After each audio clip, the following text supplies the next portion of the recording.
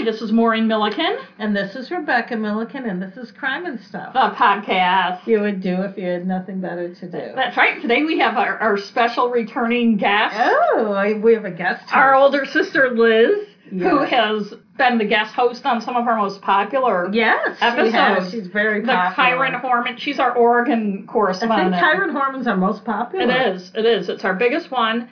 And then you did, the couple that drove the kids off the case of the family annihilation. And we're recording on Christmas Eve, although this won't be up for a few weeks because I have to get by the time this is up, you'll have listened to our Robert Burton one. And so this will be our first podcast of 2019. Yes, it will be. And there is a Christmas Eve element in this story. Oh, good. So it is appropriate in a way. That's great. That we're doing it on Christmas Eve. Before we get to that, you have updates? Yes, I do have some updates. Speaking of Robert Burton, and by the way, we're recording at our mom and dad's house. If you hear a dog barking, it just adds atmosphere. Sirens because we're in the big city. In any case, Robert Burton, the subject of our last episode, the day we recorded it, the Maine Supreme Judicial Court upheld his conviction, his October 2017 conviction, his 55-year sentence for killing Stephanie Guibo, his ex-girlfriend. His appeal was based on the fact that he wanted the jury options on the voir dire, I can never pronounce that right, voir dire, to be able to answer not sure as well as yes and no to certain questions. And because they weren't allowed to answer not sure, but had to answer yes or no, that was part of his appeal. The other one is the fact that his 2 burglary convictions were allowed, and he was appealing on that basis that they should have not been. The Maine Supreme Judicial Court knocked that down. That's probably his last appeal since he wasn't, Maine doesn't have the death penalty. He wasn't sentenced to life. He was sentenced to 55 years. There's a point where you run out of money for appeals. He's not a rich guy, so he may be at that point. My other update is to our episode 3. Ayla Reynolds, the missing Maine toddler, who it's 7 years since her disappearance, so she'd be 9 by now. It was December 17th, 2011, that she was last seen. Her mother, Trista Reynolds, is suing Ayla's father, Justin DePietro, in a civil suit, a wrongful death civil suit. Justin, who lived in Waterville, Maine with his mom when he was caring for Ayla and she disappeared, cannot be found to serve with the suit, apparently. I think there was an article last year that said he was in California. They found him, but he said I'm not him. Right. And I think you look just like the picture that I have to serve you with. Right. And he's like, well, it's not me. In any case, they weren't able to serve him. She filed the suit in Cumberland County Court in Portland, Maine. And we'll see what happens. She did have Ayla declared legally dead, I think last year, and that was so she could file this suit. And you listen to episode 3, we had reporter Ben McCanna on that one. It was before we... That's a pretty popular one. Yeah, it's before we perfected our sound quality, but I think you can listen. Yeah, because Momo sounds like you sound like you're in like a cave somewhere. There was a similar thing that happened where Kyron Horman's biological mother sued the stepmother, who is the one is the most likely suspect in Kyron Horman's disappearance. But she was convinced by, I think, whether it was the DA or whoever the investigating entity was, to drop the lawsuit. It's still not a cold case, I think. So with the fears that her suit could interfere with the investigation. Because one thing about a civil suit is, first of all, the burden of proof is lower. So it's a propensity rather than reasonable doubt. Yeah. But also with a civil suit, you can bring out things that you can't bring out in a court of law. Yeah, what's allowable. And a lot of reasons people file wrongful death suits is so evidence can be... Yeah, because there's some things that might be you prejudicial depose or something. people, for instance. And so it'll be interesting to see what happens, and it may be the fact that she was talked out of it and the Kyron Horman thing means that they're closer to a conviction. Yeah, it was a little while ago that she dropped it, though, and I don't think they've issued a death warrant yet in his case. So he hasn't been, because Ayla's case... If he hasn't been declared dead yet, Ayla's case was, I don't know if she was, her mother allowed her to be declared dead, but it became homicide rather than a missing person case within a short time after her quickly. disappearance. And by the way, I can put that on our list of things to ask Matt about. Okay. Oh. So I also have an update. Carol Sharrow, the Sanford. I think it was the Gary Gilmore episode. And then you up. What this is, there was a woman in Maine. It was last June, I believe. She drove onto a Little League field and started driving around the bases while a game was being played. Kids were running out of her way, and she drove around the bases in her car. I shouldn't laugh. There was a guy trying to close the gate to keep her out. I think she was trying to drive into another field, or maybe that was when she drove in. It's unclear what was going on with the gate. But she hit him, and he died. It was a guy in his 60s. And then it came out that the guy in his 60s had actually been a hit-and-run driver in the late 60s, fatal hit-and-run, where he killed a 4-year-old girl in New York State, and he never told anyone until he was found out, and he came forward about 10 years ago. So it was almost like a karmic thing that he was hit. But this woman, anyway, Carol, her name is Carol Sharrow. She pled not guilty and not criminally responsible on November 9th in connection to the death of Douglas Parkhurst, and she is now in the mental hospital in Augusta. It's called Riverside. Riverside. Or Riverview. Riverview. Stuff is still going on in court, so right now she's in limbo, but, I mean, she obviously has issues. Yeah. Seems like for now, the mental hospital is probably the most appropriate place. I wonder, though, if she had hit and killed a child. She'd be in jail. Yeah, I think she would. If it hadn't been a person that was already a hit-and-run driver. Yeah. Right. I mean, well, the law is the law. I know. There's always that human element of retribution, that biblical human element. So that was my only update. Without further ado, our sister, straight out of Portland, Oregon, the other Portland as we like to call it. Yes. Here's our sister Liz. Hello, everyone. It's wonderful. I'm so honored to be back. And yet again, the Pacific Northwest serves up some very interesting murderous crimes. It's a haven for serial killers. Yes, it is. We do seem to sort of specialize in that. And this is a case of a serial killer. And it's interesting because it was not one of these serial killers where the public at large was aware of this going on. It wasn't like the Zodiac killings or the Green River killings or something where there was ongoing, at the time of the deaths, there was public awareness of it. So I became aware of this case, or these series of cases, and this one man who is linked to all of them because of a really, really well done series that was done a few months ago in the Oregonian, based in Portland, and is the main newspaper of the state of Oregon. And it's a very comprehensive multimedia 5-part series based on a lot of really comprehensive reporting. But what was also interesting about it was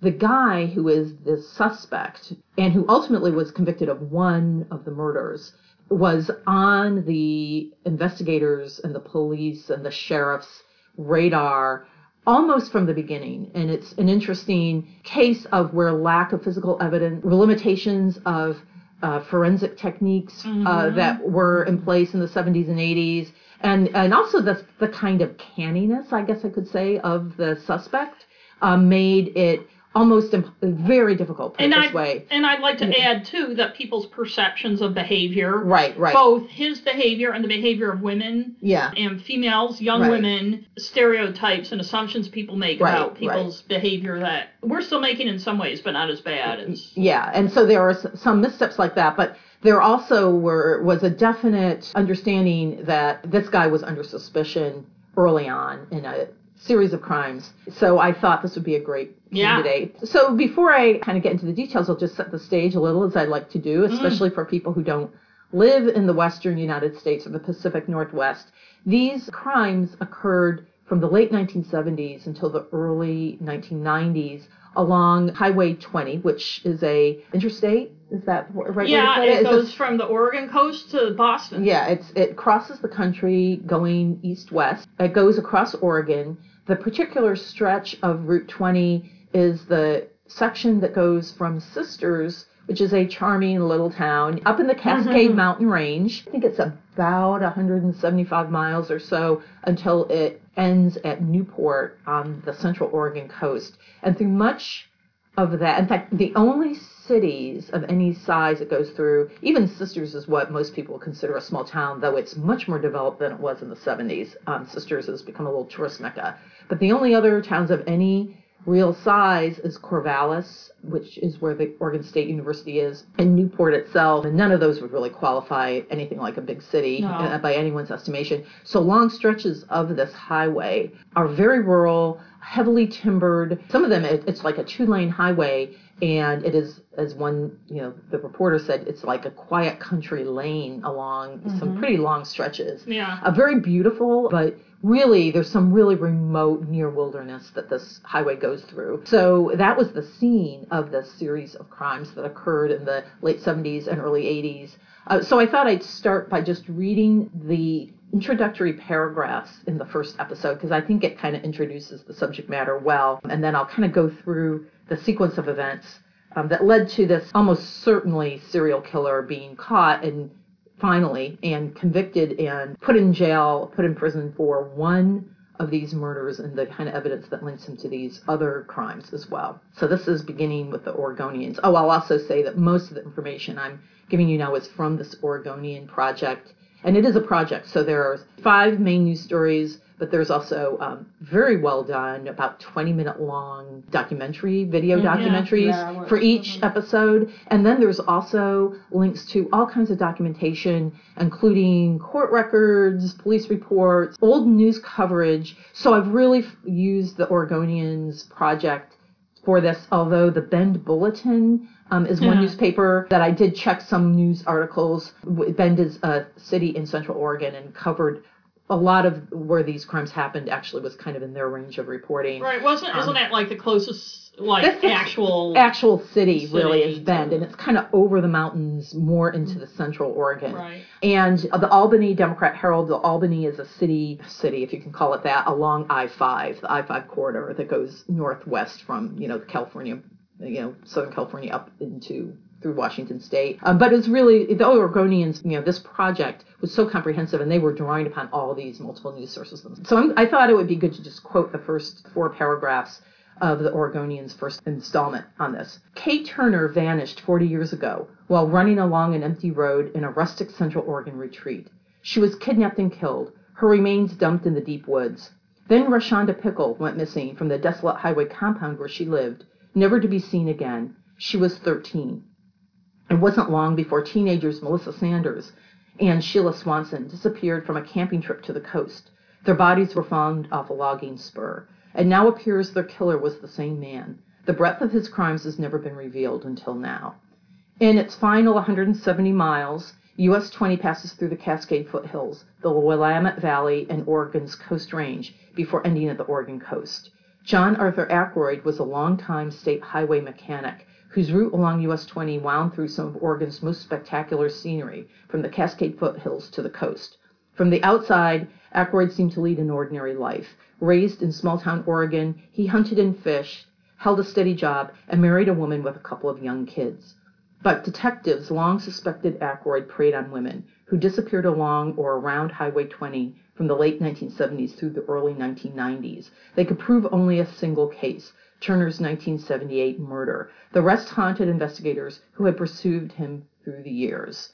But they were still after him when Ackroyd died alone in his prison cell 2 years ago. By then, the Oregonian was also investigating Ackroyd. It really begins in 1977, this string of crimes that has been linked to John Ackroyd. So I'll start with that, and I'm going to go kind of chronologically through, and then kind of talk also about how investigators started to piece together. And this first case is really distinctive, but also kind of an indication of what went wrong, because it was a case where there was a survivor, and she was basically dismissed and not believed. And I don't even know if you can call investigators in her case, if she had been believed, much of the rest of the other crimes that were committed could have been prevented. It seems like that happens so often in these stories. Right, yeah. So the woman, and she insisted, in fact, when she was being interviewed, to be named, because she wanted her name to be known.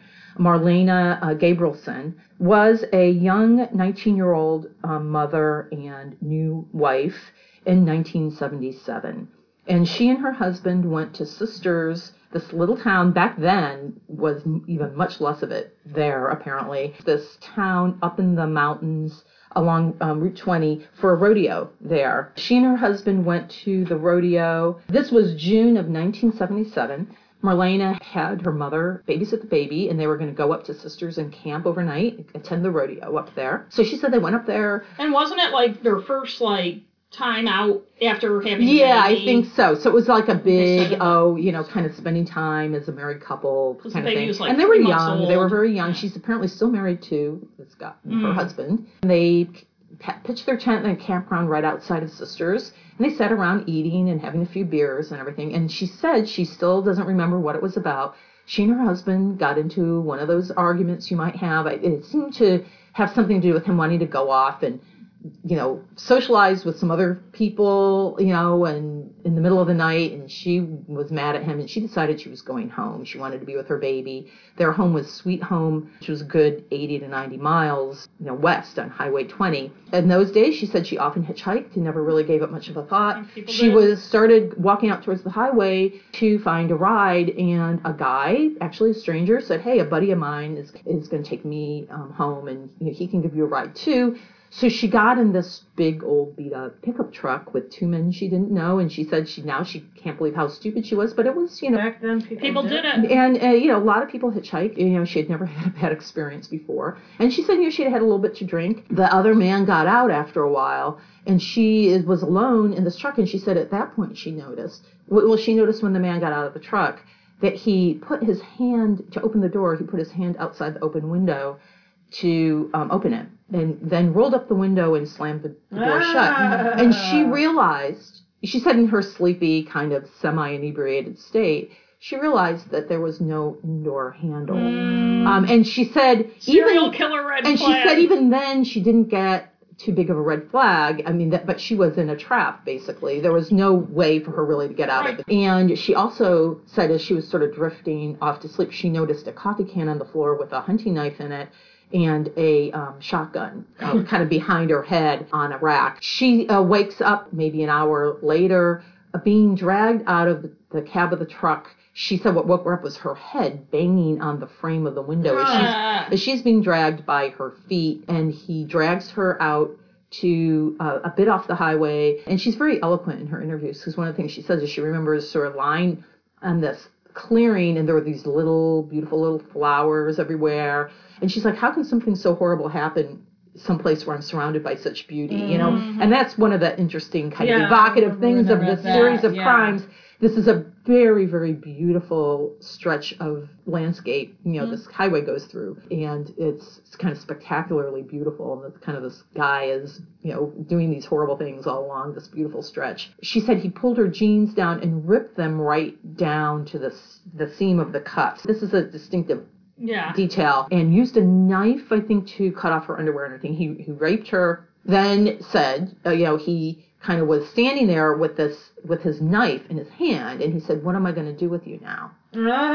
And she said, "Take me home." And he seemed kind of dubious, and she said, "I have a small baby, please take me home, I swear I won't say anything." So he actually, because her own pants were ruined, he gave her a grimy pair of his own pants from the back of the truck to wear. She gets in the car. She manages to grab her ripped up clothes and her boots and gets in the cab with him. And she said the whole way she's trying to placate him. Didn't he cut her boots as well? I don't think so, but he did cut. There was another case where the clothing, or may have been the boots were cut off in another case. But the cutting and ripping of the clothing was kind of distinctive and showed up in a couple of other cases where he was the suspect. He said at one point, "Oh, maybe you could be my girlfriend." And she's like, "Oh, yes," because of course she's trying to placate him, and she just wants to get home. She has him take her to her mother-in-law. And I was just going to say, that's one of the things, even nowadays, that I think people, particularly men, don't understand, is you just want to get out of the situation alive. And why were you being nice to him? And a lot of women do that. That's the way to survive. Right. So she has him leave her off at her mother-in-law's, who's taking care of her baby, and he takes off, like a rat, I guess, and she runs up to the house, and her mother-in-law opens the door and is like, "Oh my God, what happened to you?" Because she had all kinds of plant twigs in her hair, and she's wearing this disgusting pair of men's pants, and she's got her other clothing in her hands, and she's obviously distraught. And she insisted, rather than her mother-in-law wanted her to take a bath and call the police and then take a bath. And she said, no, I'm going to go to the hospital and get a rape kit done. And I think it's kind of in the early days. This was 1977, right. So that wasn't even... And of course, almost certainly it wasn't, because they're now in Oregon, they have a huge backlog. Thousands of rape kits that were never tested, that they're finally... everywhere in the country does that. That's why Mariska Hargitay has some foundation to Yeah. So she got a rape kit done and everything. And when she talked to and they have the actual documents of the police reports in her case embedded in this series, and they dismissed her.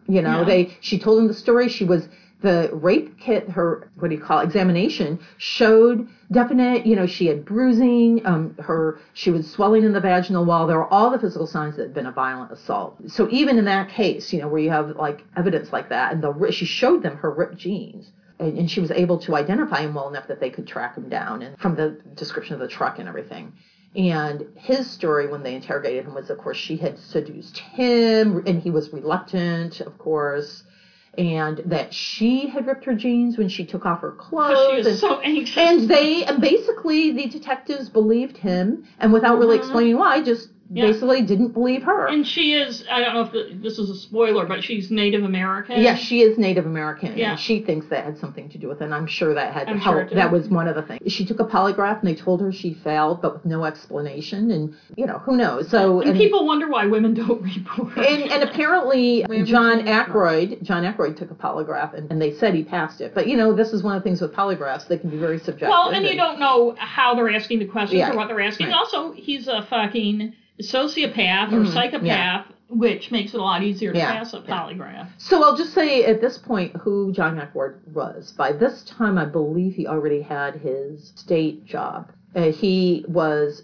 born and bred in Sweet Home, Oregon, which is a little town along Highway 20 in Lynn County. Kind of working class, really kind of rough upbringing, and he was a hunter and fisher and outdoorsman. I don't remember exactly when he had this state job, which he had throughout the time period, but at some point around this time he had gotten this job as a state highway mechanic. So his job was to get calls. One of the things he did was help motorists that were broken down, and he would fix people's cars along the way if it was possible, or fix state highway equipment and trucks along the way, or deal with issues with state highway projects. He did all this mechanical work for the highway system, and that gave him a lot of, for one thing, when he was on the job, this is Oregon Department of Transportation, ODOT. He have a ODOT truck as his disposal that he could use. He was unaccounted for, often for hours at a time. In fact, his supervisors consistently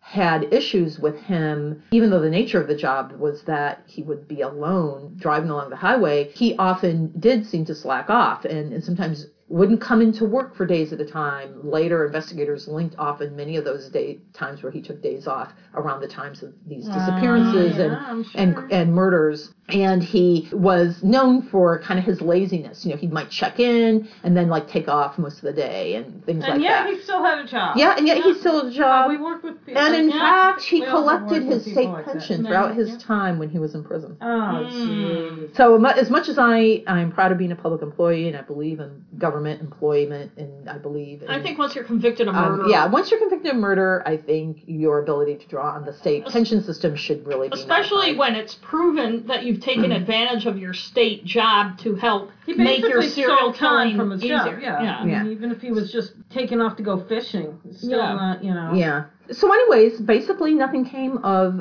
Marlena's rape accusation, and she was basically dismissed and not believed. So then about a year later, another case happened. Kay Turner was a 35-year-old married woman. She worked with Planned Parenthood in Eugene, Oregon for a time, and she was working in some sort of public health agency as a manager. She and her husband, with some friends, were spending the Christmas holiday in 1978 up at a place called Camp Sherman, which is a bit further west, more towards Sisters, on Route 20, kind of getting up into more of the upslopes of the Cascade Range. It's a kind of rustic resort type of place where you can go fly fishing and I think there's snowshoeing and stuff like that in the wintertime and hunting and things. So she and her husband and a group of friends were up there. She was a very avid runner. She had run a marathon earlier in the year. And this is kind of the beginning. At the University of Oregon,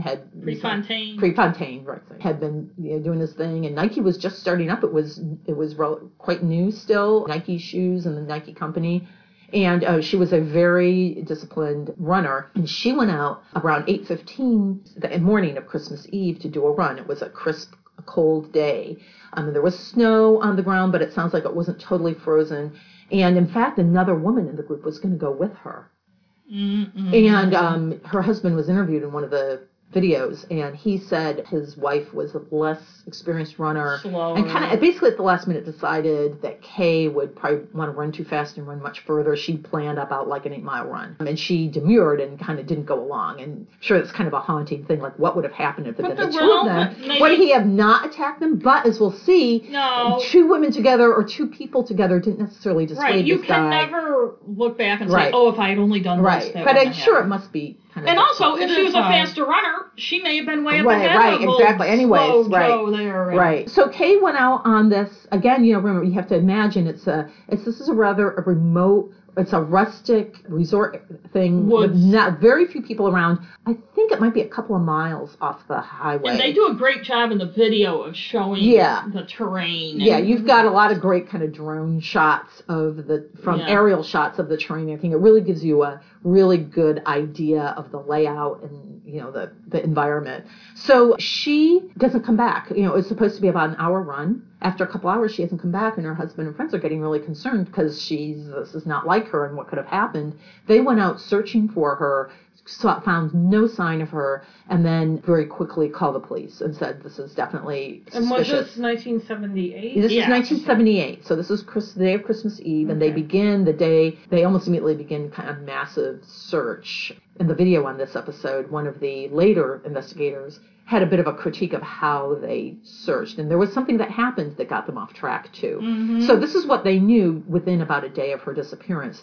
She had been seen running by an ODOT employee, and I don't have his name right in front of me, but someone other than John Ackroyd. He was coming, I think, or he was beginning his shift for the day, and he saw her running. At some point, whether before or after, he also saw John Ackroyd in his ODOT truck. On the same stretch of road. This was a road that was not the highway, but kind of off the highway, kind of surrounding the Camp Sherman area. So he saw both Kay and John Ackroyd. So there was someone who put John Ackroyd at in the area. Then something happened. The investigators got distracted. In a search of her office in Eugene, they found evidence that she had actually had assignations with two different men in the weeks leading up to this incident. So they got really, and there was at least one investigator who said, we really think this guy, John Ackroyd, the fact that he had been accused of a rape at some point, the year before, at some point comes up, pops up on their radar. Someone says, hey, isn't this the guy? Right. But then as soon as they found these other complications in her personal life, they kind of went down that road. And ultimately, those didn't pan out. But by the time they kind of brought their attention back to John Ackroyd because of some of his own things that he did. They focused a lot of attention on investigating the husband rather than looking for evidence at the scene, and it was winter and it snowed. Right. Yeah, and one of the things the later investigator said that he thought was a mistake, and the way he said most killers like this, they don't go far to dump the bodies. He said the way to do the search was they had a rough idea of her running route, to retrace her entire running route and look like 100 yards on either side of the road, on either side of her running route. Mm-hmm. He said if they had done that, they would have found her body, or at least some of the items. Levy, same thing. Yeah, and they would have. He said much earlier, like in the days after she was gone, and of course she was already dead, but they didn't know that. But some of the things that made But John it's Ackroyd, easier to solve a mystery when you find an actual body that still has tissue. And, So what happened was John Ackroyd. They have this report from another ODOT worker that John Ackroyd was at the scene, and John Ackroyd was in the area. Yeah, not at the scene. They don't know what the scene. They didn't know what the scene is, right? And there was an employee at the Camp Sherman General Store, a woman who said that during the search that's going on for the couple weeks or more, this guy, John Ackroyd, came in a number of times and was looking at the missing persons poster and kind of seemingly showing a lot of interest. No. Yeah. Well, there was a scene. And there was say, something. no, she didn't really look like that. He did. He was hanging around where there were the missing persons posters. And in fact, she saw him masturbating in the aisle. Yeah, she went to get her husband to confront him, and by the time they got back, he was gone. Mm-hmm. But so the police finally, after because that's something a normal person would do when they saw a missing person. Right? Yeah. Get sexually excited. So sexually excited they had to jerk off. Yeah, right. You know. So the ways of men are mysterious. Yeah, that's right. Well, especially when they're serial killers. So the police finally, after kind of getting waylaid by the personal vagaries of Kay Turner's life, kind of come back to John Ackroyd in this report from a coworker that his truck was riding down the same road that morning. And so they track him down, and he said, oh, yeah, I did early in the morning. I was driving around, kind of wasn't really going to do a shift, but I saw her. And they were like, well, why, why didn't you say, that you had seen her? And he had no real good explanation. He said, but I spent most of the day with my buddy. We hung out at the trailer where he lives and everything. And this is like 10, 15 miles away. And so he had this supposed kind of alibi. That they had plans to go hunting that day, and they had ended up kind of just hanging out at his trailer most of the day. And his buddy, Roger Dale, Beck's wife, substantiated their alibi and said that they had intended to go out deer hunting, but weren't really out most of the day and were hanging around the trailer where they lived. So they really didn't have any physical evidence, and this guy was acting suspiciously and didn't really give a good account, but seemed to have an alibi. So then 8 months later in August, the same woman, at the Camp Sherman General Store, this guy, John Ackroyd, comes running in. He's perspiring and seems very agitated. And she said she noted his perspiration. And the detective who showed up also noted it because they said it was not a very hot day. So he comes in and says, oh, I found the remains of Kay, that woman Turner, who was missing, Turner woman who was missing. And then he says to the woman, in direct quotes, I'm in real trouble. I'm the last person who saw her alive. And she's thinking, what? So, of course, she calls the police. They show up. He brings them out. And, of course, it was like kind of an area right off of, the road that she would have been running on. Right. Kind of remote area. He claimed he was with his dog for rabbit hunting, and it's not an area that's known for rabbits, so that was also kind of suspicious. When the investigators got there, they said that things didn't really seem right because there were like just a few scattered bones and scraps of clothing that they said if you're used to being out in the woods, this is the kind of thing you see a lot because people dump stuff. Yeah.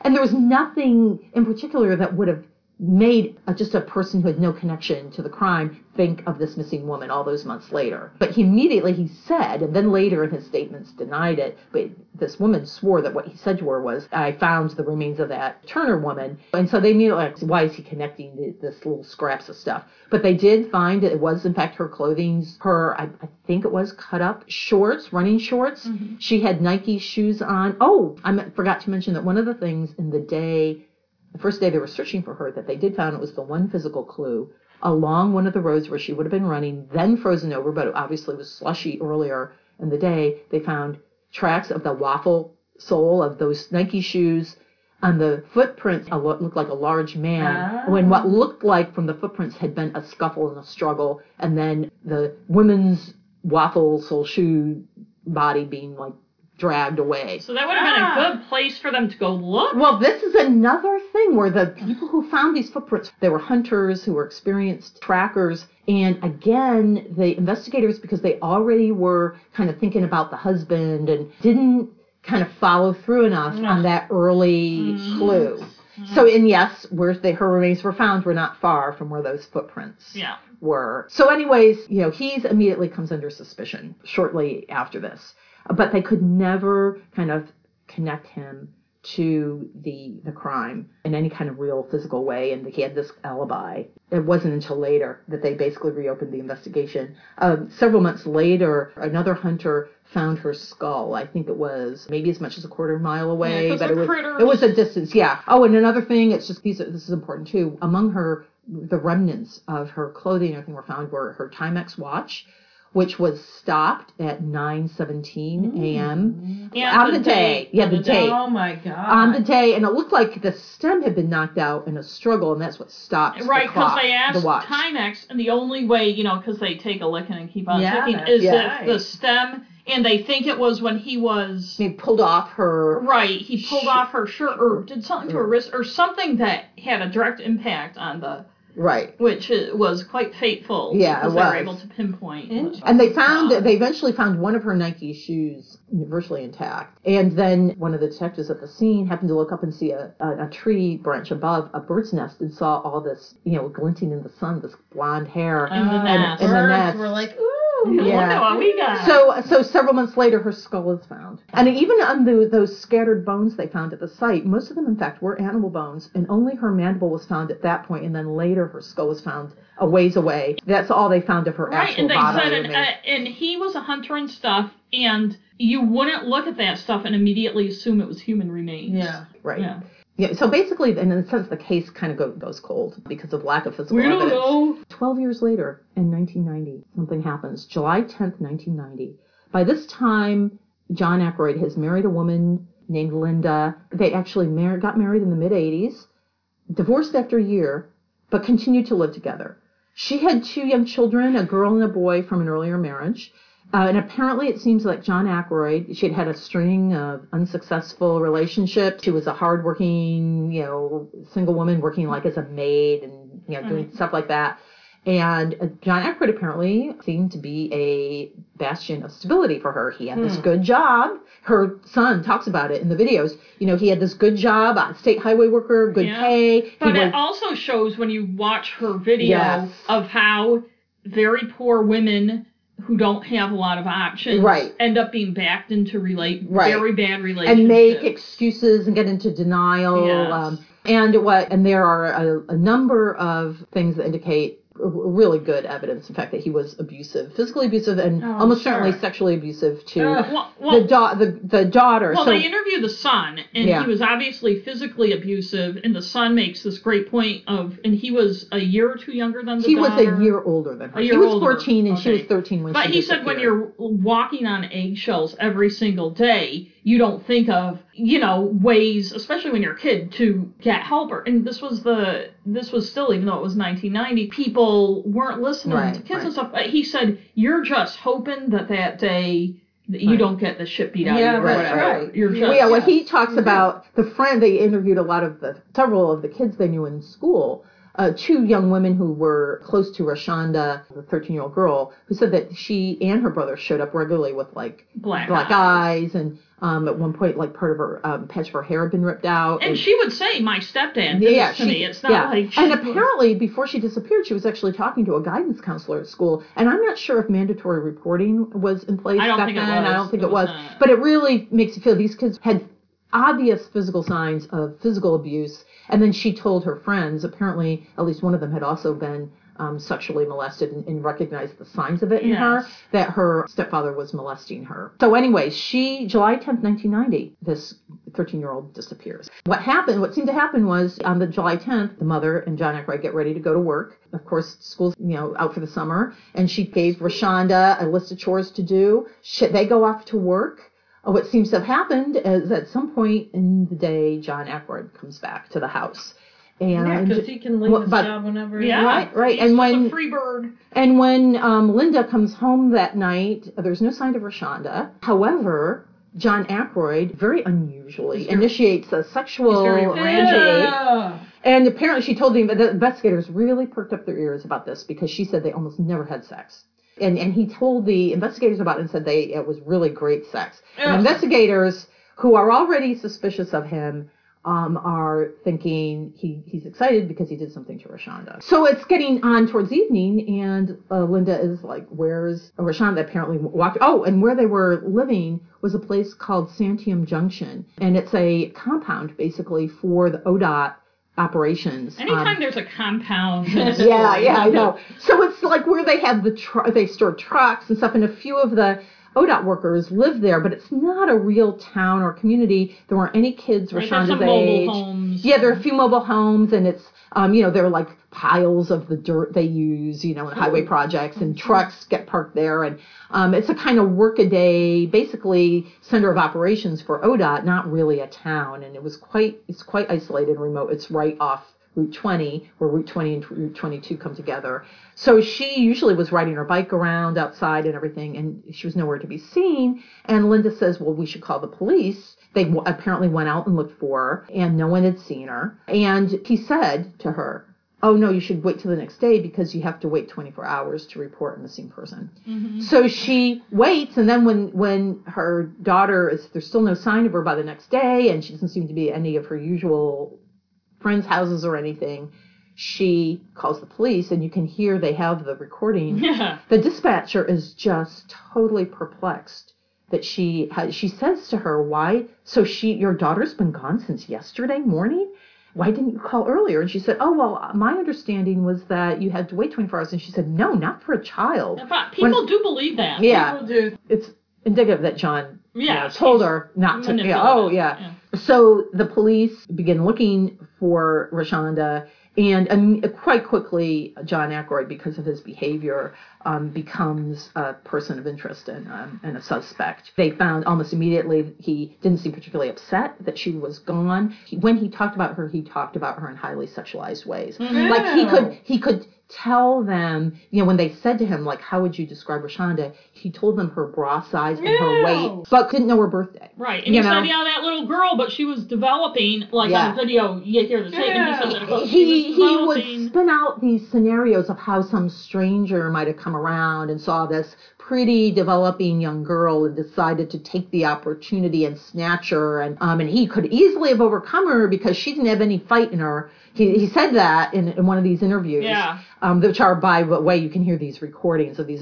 This is when, and it was this investigation in 1990 where there was the first of a series of long involved interviews they did with John Ackroyd that are very revealing. And it's a lot of his statements and his obvious lies and kind of misrepresentations in these succession of interviews from basically 1990 to 1993 that are part of what helped convict him. And by the way, there's kind of a new crop of investigators who come into awareness of John Ackroyd at this point. A lot of the investigators on both the rape case of Marlena Gilbertson and the murder case of Kate Turner have retired or aren't around anymore. And there's kind of this new kind of crop, and it's a different era too. 12 years have gone by, and it's quite, things are a bit different, and you can sort of see things. They're not making the same assumptions. Yeah. And although, as I said, with Kate Turner's death, he was always the primary. Well, like one of the investigators, and sorry if you were going to bring this up, but it stuck with me because I just watched the videos. I only read the first story, and then I watched the videos and haven't read the stories yet. Said that there was a fatal car accident. And the highway workers will come. This is a very telling episode. He told the other guys to kind of get away. He wanted John Ackroyd to help him get the body out of the car to see how he would react to a dead body. And a dead young female body. A dead young female body. And John Ackroyd helped him. And his remark in taking the body out of the car was, she weighs about the same as my stepdaughter. Yeah. She's about the same he said heft or whatever. Yeah, So his reaction was not the reaction a normal man, especially one whose stepdaughter had disappeared, would have. One of the other, you mentioned this before, another thing that happened, they found a pair of pants that out in the woods that looked possibly like it could have been Rashonda's pants. And I guess as it turns out it wasn't. At least they couldn't prove that they were. But they showed the pants to John Ackroyd, like this, Becky. And he visibly got an erection and got a wet stain on his fly because obviously it excited him to see these pants. Yes. And there was all kinds of stuff like that. This is when you really see investigators say, this guy. Yeah. And the investigators say, we knew he did something to her and he killed her. But the lack of physical evidence, they said they never found her body. They still haven't, by the way. And they said back then in 1990, it was much more difficult. He said they're really, trying to make a case and a prosecution without a body was much, much less common then. Yeah. And they really felt like if they couldn't find a body and real proof that she was dead, there was only so far they could go. And we've talked about this in other shows where they don't want to jump the gun in prosecuting somebody without if they get acquitted. And especially with a girl that age who's missing, she could possibly have run away. I mean, I'm not saying that's always a thing. That's right. But she had an unpleasant... So what seems to have happened is she and her brother had gone to stay with their biological father in southern Oregon. Medford, Oregon, for a few weeks. And it sounds like, they get into it in the video much more what happened. And this is, again, shows that people knew what was happening in that household. The father had heard from relatives that they thought Rashonda was being sexually abused by John Ackroyd, and he actually sat them down on the couch. And it sounds like he was well-meaning, but maybe didn't handle the situation he was as religious. best. Well, it also sounds like he just didn't handle it well. They didn't have a close relationship with him. They barely knew him. He said, I want to get the whole story, and I'm going to call the police and get them after that stepfather of yours. And Rashonda apparently was very upset by it and didn't want to stay. And but she did admit to him, according to the video, that yes, it had happened. I missed that part. But I know she admitted it to her school friends.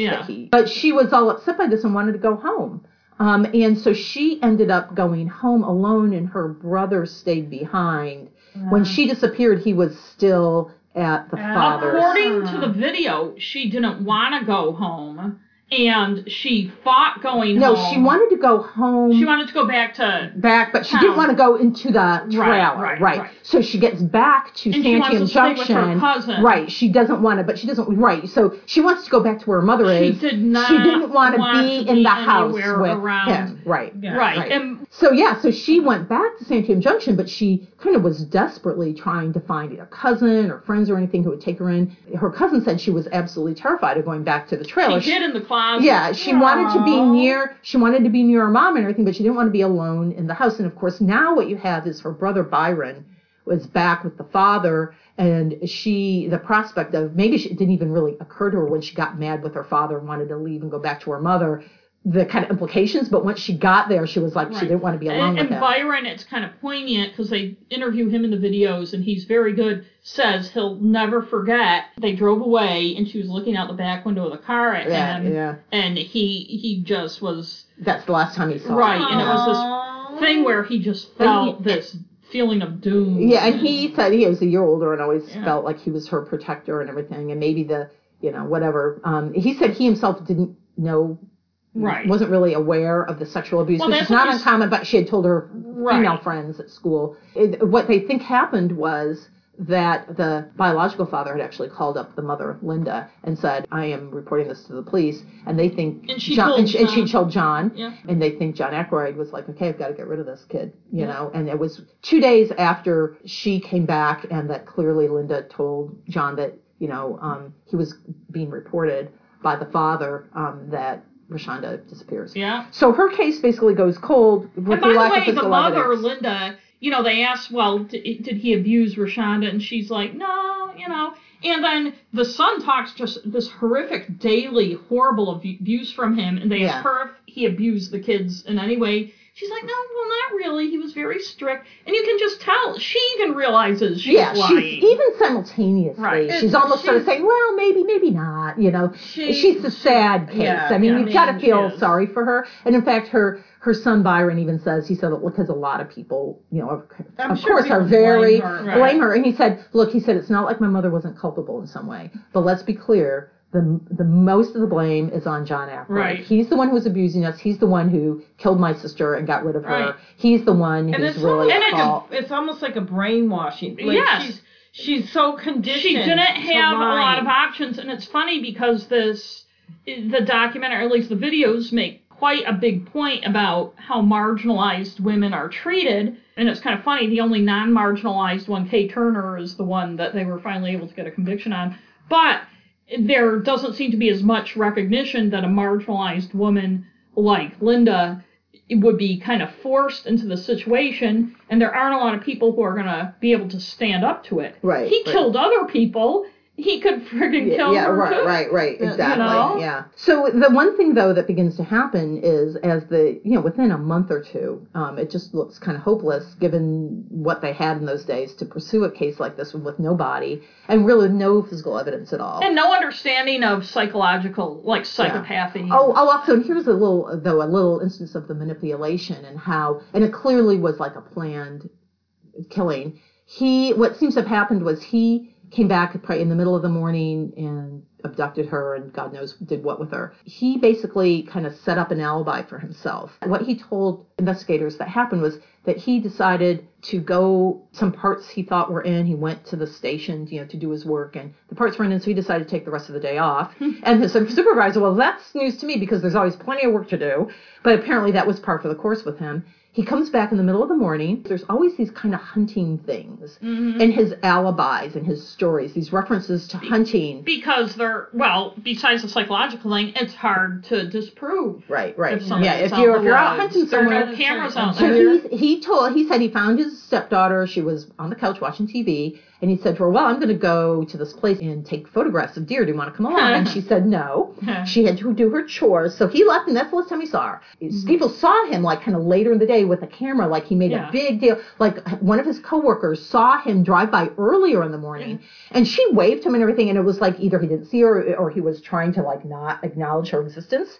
She said that she saw him come by again a couple hours later, and he had this camera with him, and he made this big kind of show of, kind of flashing the camera around. And I'm out photographing. Right, and at least one person said he never took a picture of a fucking deer. Right.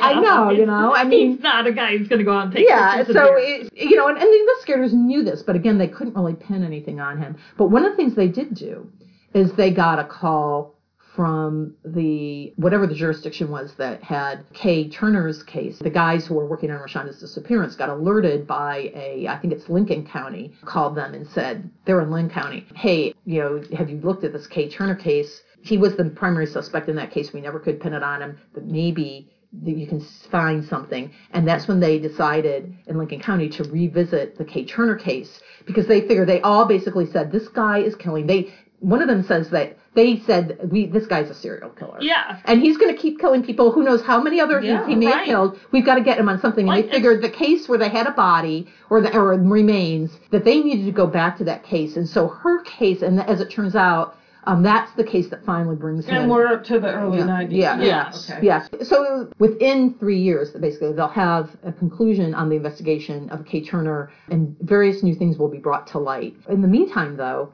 and it just kills me, this cousin we've mentioned before that Rashonda had tried to stay with, she talked about how, of course, she doesn't know that John Ackroyd is the primary suspect in her cousin's disappearance, and she's still getting rides from him and stuff. Yeah. She said it was maybe in the weeks after Rashonda disappeared, and she needed a ride, and he gave her a ride, but he stopped by the side of the road on Highway 20, and he turned to her and he said, this would be a great place if somebody wanted to dump a body, where you could dump a body. And she said she suddenly felt kind of, this is her Uncle John, right? But she's like, and he says, oh, I have to pee. Do you need to pee too? And she's like, oh no, I'm fine. And she said he goes off into the woods, and she sat in the truck. If you know what the highway's like, there's nowhere she could have really walked from there. But she said, and she was kind of afraid to go anywhere or do anything. And she said he was gone for about 15 minutes. And she remember she was sitting there thinking, boy, that was a weird thing that he said. And also, boy, he's taken a long time. And then he got back in the truck and they drove on. And she thinks, and the investigators think, he was checking the dump spot. Right. Where they've gone back. But she can't remember exactly where it was. She can't remember exactly where it was. But at some point in the months after Rashonda's disappearance, I think it was the same cousin was in the truck with John getting a ride. And she saw two teenage girls that she knew who lived in Sweet Home, and asked John if he could give them a lift too. And that's how he met Melissa Sanders and Sheila Swanson. Melissa was 17 and Sheila was 19. Oh, actually, no, this was a while after Rashonda, because I think it was the spring of 1992. They have evidence of that's when he would have met. He began hanging out at the Sherry's in Lebanon, Oregon. Lebanon is another town along the highway where various locals hung out and listened to CB radios, if you remember that. And apparently in those weeks in the spring of 1992, John Ackroyd was there almost every night, and he would always apparently make a beeline for these two teenage girls.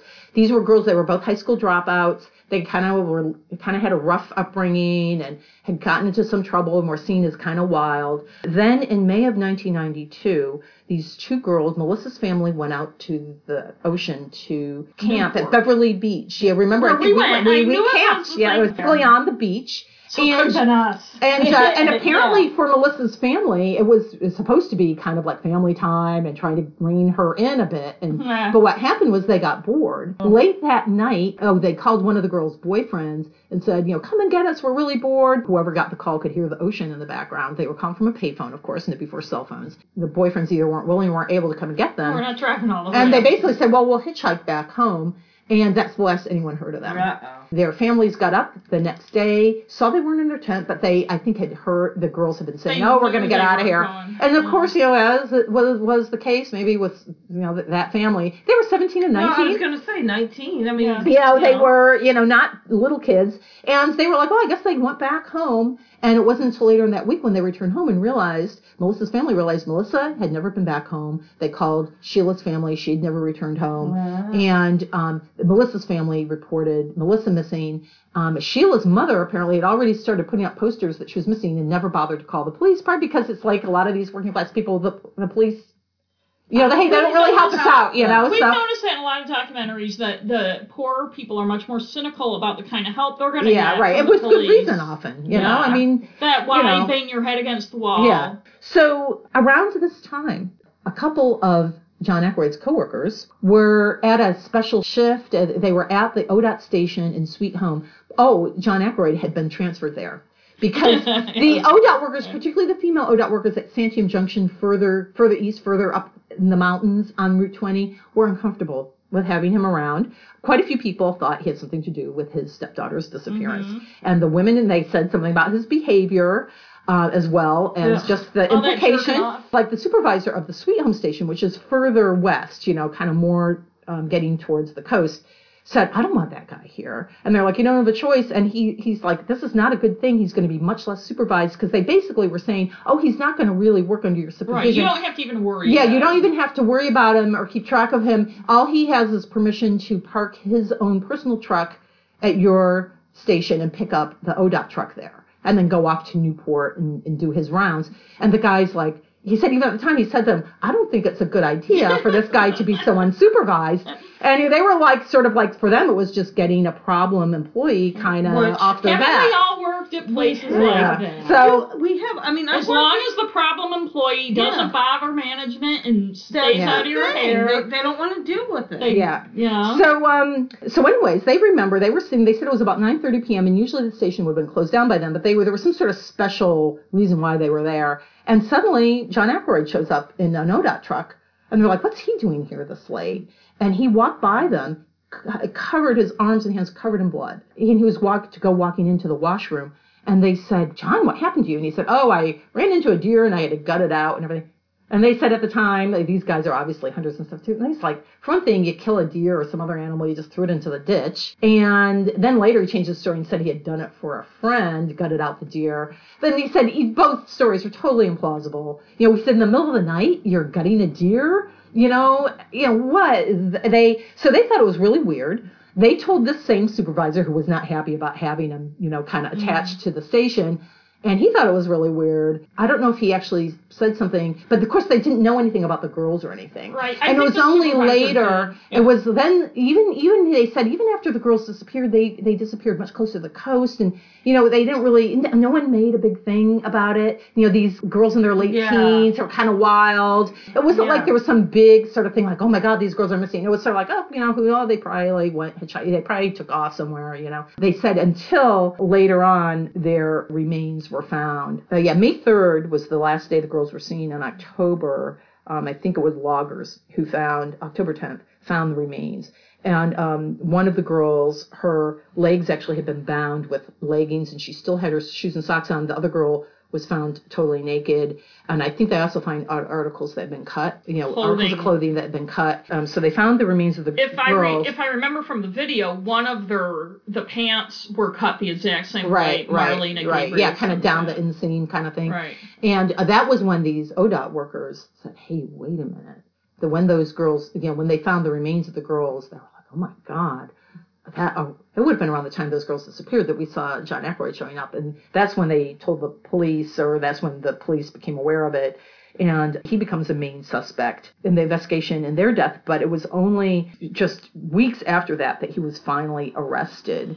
Did it say in the articles, I'm just asking because when I was watching the video, I thought, because he was befriending them at that bar, if maybe they called him for a ride. That's what I wondered. That could be, because payphones don't have phone records. Right. And so my first thought was, well, when their buddy didn't come, they said, hey, let's call John. He had been brags about driving up and down. The girls have been talking about going to the coast for this camping vacation. He suddenly starts talking about how he has a house in Newport and he's going to have a party that weekend. And no one else was very interested in going to this party, but the girls apparently expressed interest. And people in the Sherry's restaurant, were of the impression that thought it was very likely that he had been in contact with them. They showed up a day later on the coast, though, and that's why they didn't end up meeting up with him in Newport. But they think, and the investigators are certain, that he was trying to set up a meeting with them. A party of three. And what was seemed to be happening, he knew that the Turner investigation was zooming in on him. Around the same time, the detectives were circling. I think they already had, I don't know if they had actually detained Beck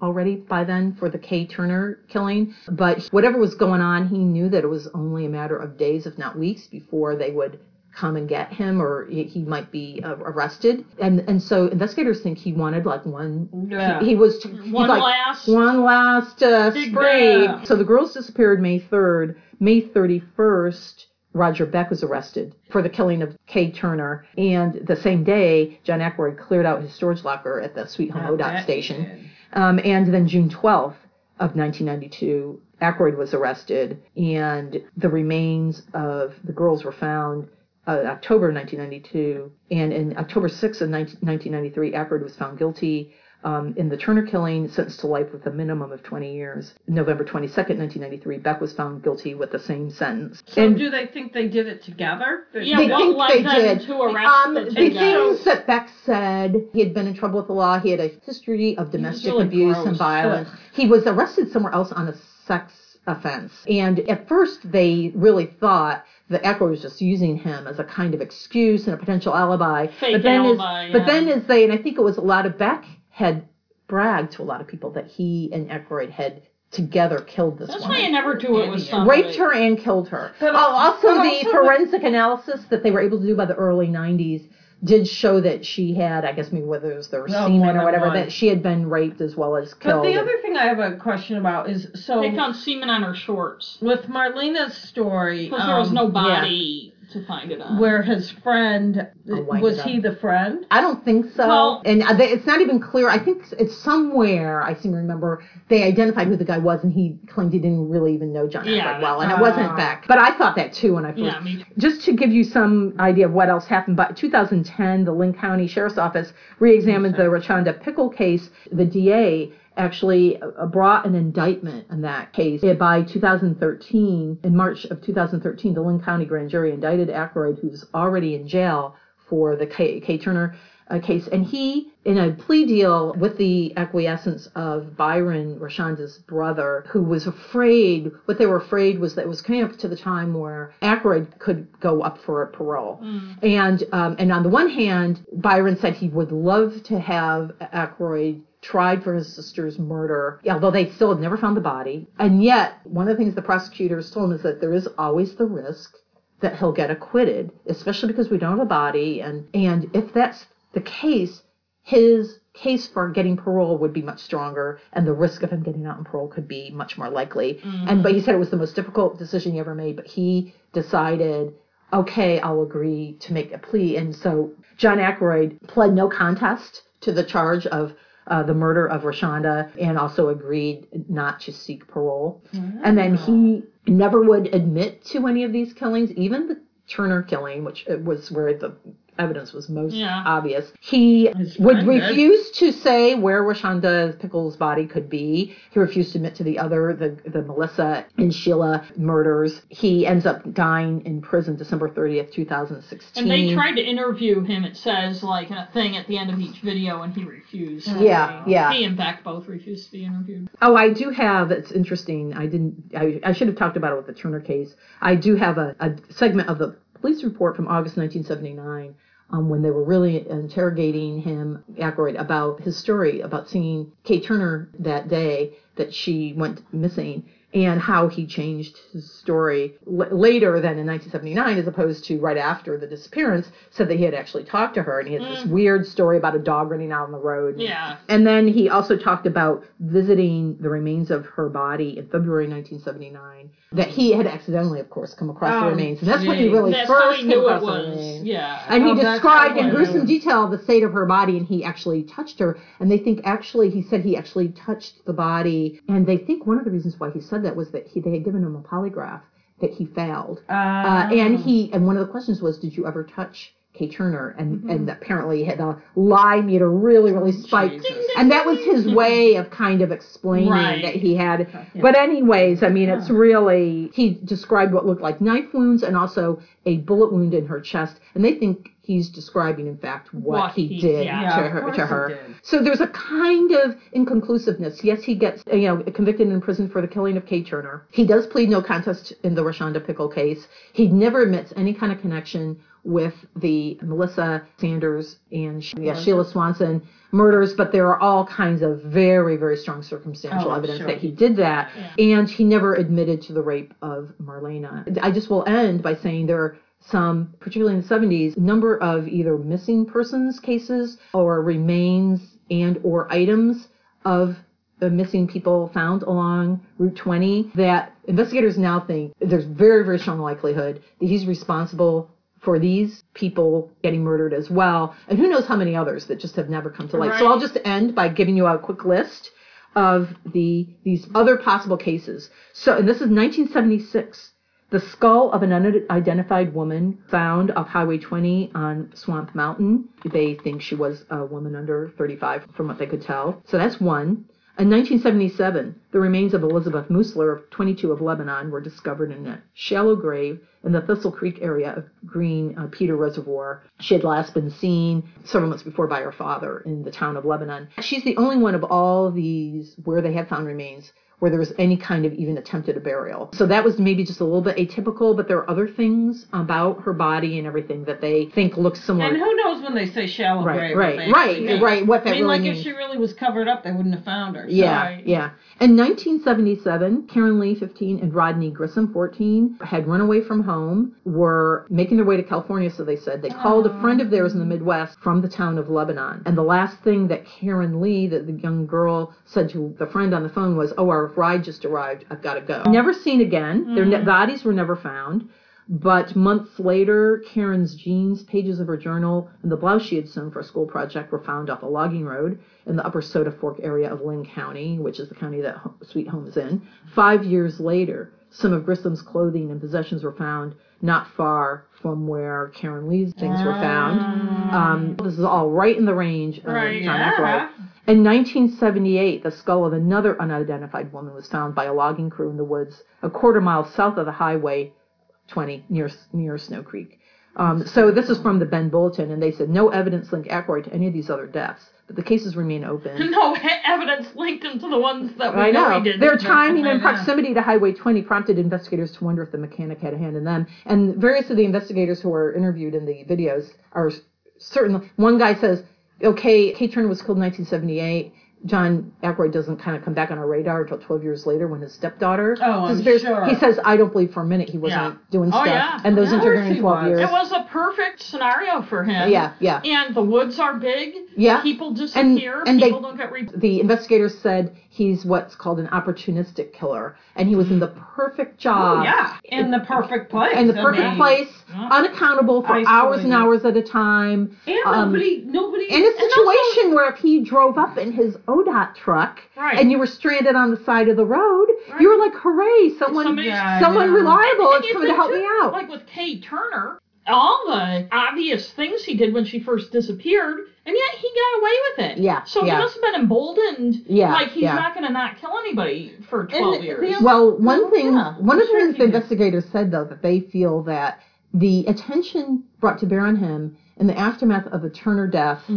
He learned some lessons. One of these guys said.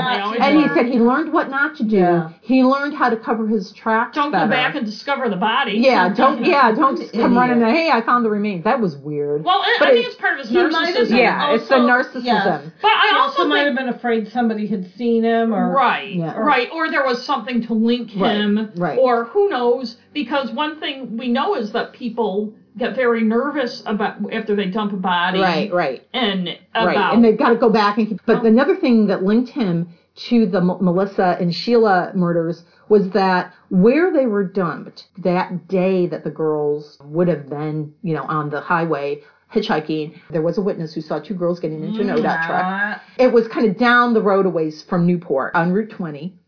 And there was work being done on the highway further east. The dumping ground was right at the last turnoff coming from the coast that you would have to go down to avoid the flaggers and all the work people and everything. Who would have seen him in a truck with two young girls. So where they were found was just off the last turn before you got to where that work was happening. It's one thing I like about the videos that go with this, and I haven't looked at all their stuff yet to know if they do this in other forms too, is they keep showing a map in the road and where things happened so you can locate it. And it's really striking when you see that map with all the incidents and the remains and where they're all found and everything. The pattern is very, very And it's not beyond the realm of possibility that he wasn't the only serial killer working Route 20 because we know that there's a lot of them out there who are never... Yeah. Or there may have been occasional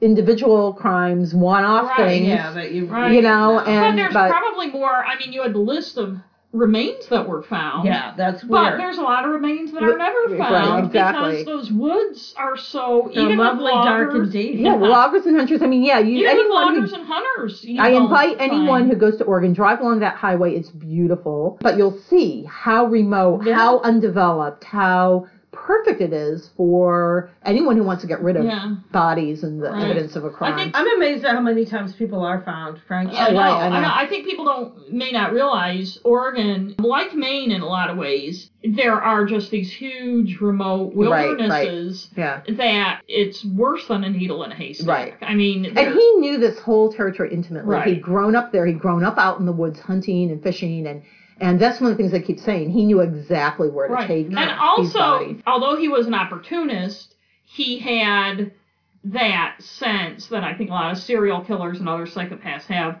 of lots of times, except for in the case of Kay Turner and his stepdaughter, knowing who his targets were and how much he could get away with. Right. And, he's not going to take the suburban mom with the stroller with the kid, who's going to Walmart or whatever. Right. He's taking people... The dropout girls, the people... The Native American girl. The people who the cops aren't necessarily going to believe, the people who aren't going to necessarily be missed. Two young teenagers hiking, or hitchhiking around. Who ran away from home. And they probably told him their whole story, how they ran away. And he was a big burly guy too. Yeah. Like, the people who revisited the Melissa and Sheila case, the female investigator said, one of the things she said, could he have really overpowered the two of them? And then she realized once he was a big burly guy. And she said it would not have been difficult. It's happened before, especially if they were in his confidence. If they thought of him as a friend, and their guard is down. And also, it's happened before where the guy will use one of the girls against the other, like take off your clothes or I'm going to stab your friend. Whatever. I don't think it would have been difficult at all for him. And the same thing with the two young. It was a 14 and 15-year-old, the boy and girl couple. Yeah. I mean, they were young teenagers. And if you kill one of them in front of the other one, then guess what? The other one's going to do what you want. Right. They know you're going to. Right. But the thing is, too, he's very, and you can see this and hear it because there's so much audio. You can see how people are easily convinced. And his denials, he's not like those guys like an Innocent Man, which I'm going to talk about in my NNW rating, where they're like, okay, maybe I had a dream where I did this. I mean, none of that shit. He just flat out denied it. Except for, Kay Turner, where he knew, where he had to explain why there were certain ties to her. Then he changes his story a little. Yeah. But the rest, you listen like about Rashonda and stuff. No, I didn't do it. I just didn't do it. I wouldn't do that. That's sick. Who would do that? After he spun out this really sick scenario, and then, who would do that? That's really sick. Yeah. Just the way people think somebody won't confess to something they didn't do, people tend to be inclined to believe somebody who really adamantly denies that they did something. Well, if he did it, there'd be some little part of him where you'd be able to tell. Yeah. He knows how to manipulate people, and he knows how to manipulate the right people, and, Exactly. But one thing I want to say about Oregonian, what they did is, people talk about kind of the demise of newspapers and stuff, and their package on this is such a great example of how you can meld print and digital, with the videos and the interactive stuff, the maps, the website, and their articles. They did a really great job. It was really, I highly recommend people can find it by just doing the Oregonian Ghosts of Highway 20, and it'll come up and you can access the entire project. And it's really, really well done and very sensitive to the family and the victims. And in fact, it's in a sense kind of vindicating them and kind of putting them out there as people who cases have been neglected. People haven't been and the hard work of the investigators, too, who really worked hard to try and get this guy, ultimately. And one thing I like with the videos is they do what I think makes a good crime documentary is they let the people do the talking. Right. There's very little that narration. Kind of narration that you don't need. And they have words, so you have to be paying attention on the screen. Mm-hmm. So there isn't a lot of that over narration that you get. And the people tell very compelling stories. They're all articulate in their way, and you wonder how much work the videographers and reporters have to do to get those One of the stories. features that you can link to is they have a link where you can go and they show how they did it, and it's and we're talking about a massive amount of reporting work and research. I mean, they've been working on this for years. Yeah, it really shows, and it also I think highlights how difficult it is to and how commendable it is when people do really good news reporting. Well, one thing about journalism, when it's done right, is reporters and journalists can ask questions that the police may not be able to or don't ask, and they're under an ethical obligation to be accurate and to be thorough, but they can tell a story that may never get to court or be told in court, and let the viewers make up their own mind. Mm-hmm. And I'm glad you brought that to our attention. Thank you. Very interesting case. It was. Boy, Oregon just keeps giving. And as I was saying, too, for a state that has, it's more people than Maine, and it's about 3 million people, a little over 3 million people. But it has a murder rate that's pretty consistently lower than the national average. Do you know what the murder rate is? I don't know. I know there are about 80 murders statewide last year, which it's several percentage points below. And that's been consistent if you look at the trend line since back in the 60s. So serial killers and the murder rate goes up and down with the national average, but it's, about half the rate nationwide. It's actually, not a state where at least not this kind of violent crime. But it does seem, there's just something about the Pacific Northwest that just seems to Maybe it's all those big, dark killers. Green forests where body dumping can be so achievable. Yeah. I don't know. It does seem to attract a number of the most notorious serial killers. Yeah, it does. Well, thank you. You're welcome. And I think we all have some recommendations.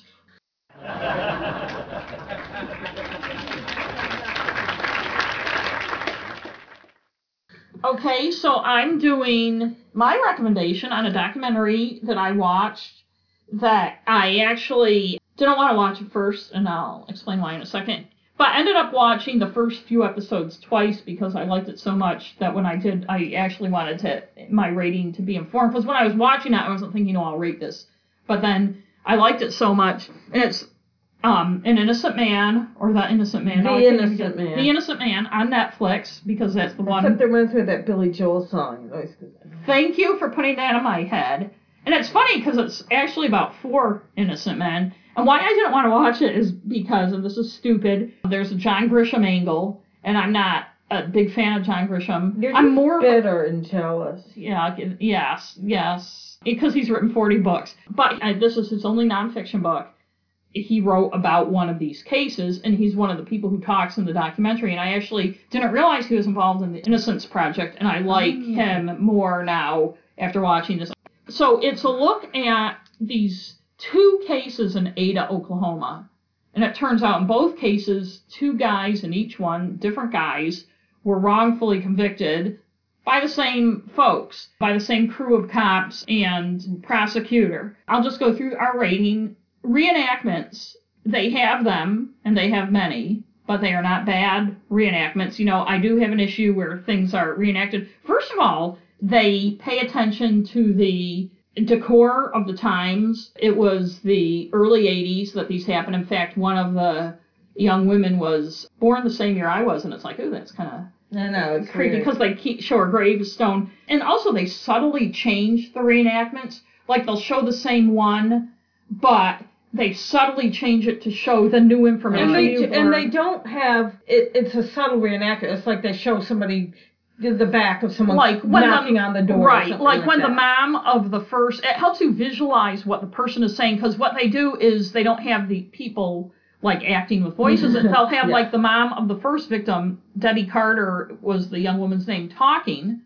And they'll show, like she said, I got the phone call, and it shows the woman in the kitchen. It doesn't show her face. It shows the back of her, and it's a very 70s, 80s looking kitchen and talking on the phone and that kind of thing. Yeah. But she's talking over the reenactment. Yeah. And so they show the reenactment, but have the actual person talking. And that helps quite a bit. It reminded me in some ways, but not at all, so I shouldn't even say it, but in some ways of the tower, which was awesome. I can't say enough about it. So the reenactments were good. And also they got people who looked like the people, only younger versions of them. One woman was stabbed, raped, and horribly abused and strangled and killed in her apartment. She was 21. That was in 1982. 2 years later, a young woman who was a clerk in a convenience store was abducted in Ada, Oklahoma, and they did find her remains a few years later. Narrative cliches, there really weren't any. And again, it's like we've been saying recently, when a documentary doesn't have an actual narrator, but lets the people in the documentary do the talking, you don't get a lot of narrative cliches. You get some people's perceptions. Yeah. Like, particularly gender, you get a lot of gender perceptions of behavior, and also things, this was the 80s, perceptions of why somebody would do what they did. But even with that, there isn't a lot. The talking heads are people who are involved in the case. John Grisham, who wrote a book about one of the cases, this other gravelly voice guy who had been a reporter and wrote about the other case. I think his was called Dreams of Ada. John Grisham's was called The Innocent Man. So, and people who knew the people, so you're not getting a bunch of like cultural experts blabbing on, which you know how much. In fact, the only expert is that one guy that was very interesting. The one that specializes in. Yes, he was great. Yeah, the racial and gender stereotypes. Not really. Again, different people have different perceptions of behavior. I would say in this, when we talk about Making a Murder, we talked about the documentary and then the people in it. And this, there were what we see a lot of the stereotypes about people who are poor and stuff, and what the people in power think of them, and all the principals in this are white anyway. Right. So there wasn't a lot of racial. I'll say the only racial thing I'll bring up, but it wasn't part of this, is I saw an article about this whole thing, and there was another case where a black guy from Ada, and Ada's not having a time. They showed him getting out. They showed him getting out of prison, so maybe it was, but they never talk about his case, and maybe it was different in a lot of ways, but race doesn't play a part, which I guess in its own way is a stereotype if there are no black people at all. Right. And the gender, the documentary itself doesn't really have gender stereotypes. The visuals were excellent. A big part of this is the interrogation videos of the people involved, and there were more of the 2 guys who were convicted of the clerk, Tommy Ward, and Carl Fontenot, who reminds me of so many people I knew back in the. There are more of them than there are Ronnie Williamson and Fritz, the 2 guys who were convicted of the first one. One very interesting one that I became kind of fixated on is of Ronnie Williamson, where they're accusing him, and I'll talk a little more about this particular video and storytelling, but in this part where they're accusing him, and he's kind of laughing at him, and he's like, you got this so wrong, you're so fucked up. And there's one part where he just goes, ha, ha, ha, ha. And I had no idea, watching this because of the storytelling part, how these things were connected, who was guilty, who wasn't, and everything. But watching that, I'm just like, this doesn't seem to me like a guy who did it. In fact, he doesn't even seem like a guy who's worried about... He was mentally ill. So. Yes, he was, but he wasn't reacting in this video like a mentally ill guy. He was reacting like a guy who's a little... Incredulous. And the cops are on his ass all the time, and he just thinks this is more bullshit. In fact, he tells the guy, well, this is more bullshit. And at the end of the video, they showed a couple times, he actually said, the cop says, well, do you have anything else to say? And he says, well, good luck to you. You know, kind of basically, I didn't do it. Go find who did. And he walks out of the room. And so they use these videos from the early 80s. And I don't know if the quality is... I know it's bad because of digital, the difference between, video and digital now. But I don't know if they kind of make it a little bad in some cases for effect. Whether they do or not, it's great. And they also show a lot of, police reports and stuff. They show, when somebody's talking... and obviously lying, the police report that shows they're lying, especially the prosecutor. We have another Ken Kurtz type prosecutor. This documentary in many ways reminded me of making So missing pieces, there are things they needed more detail on. There are questions I had. I want to read the books now. I don't think they left anything out so much that you can't understand what's going on.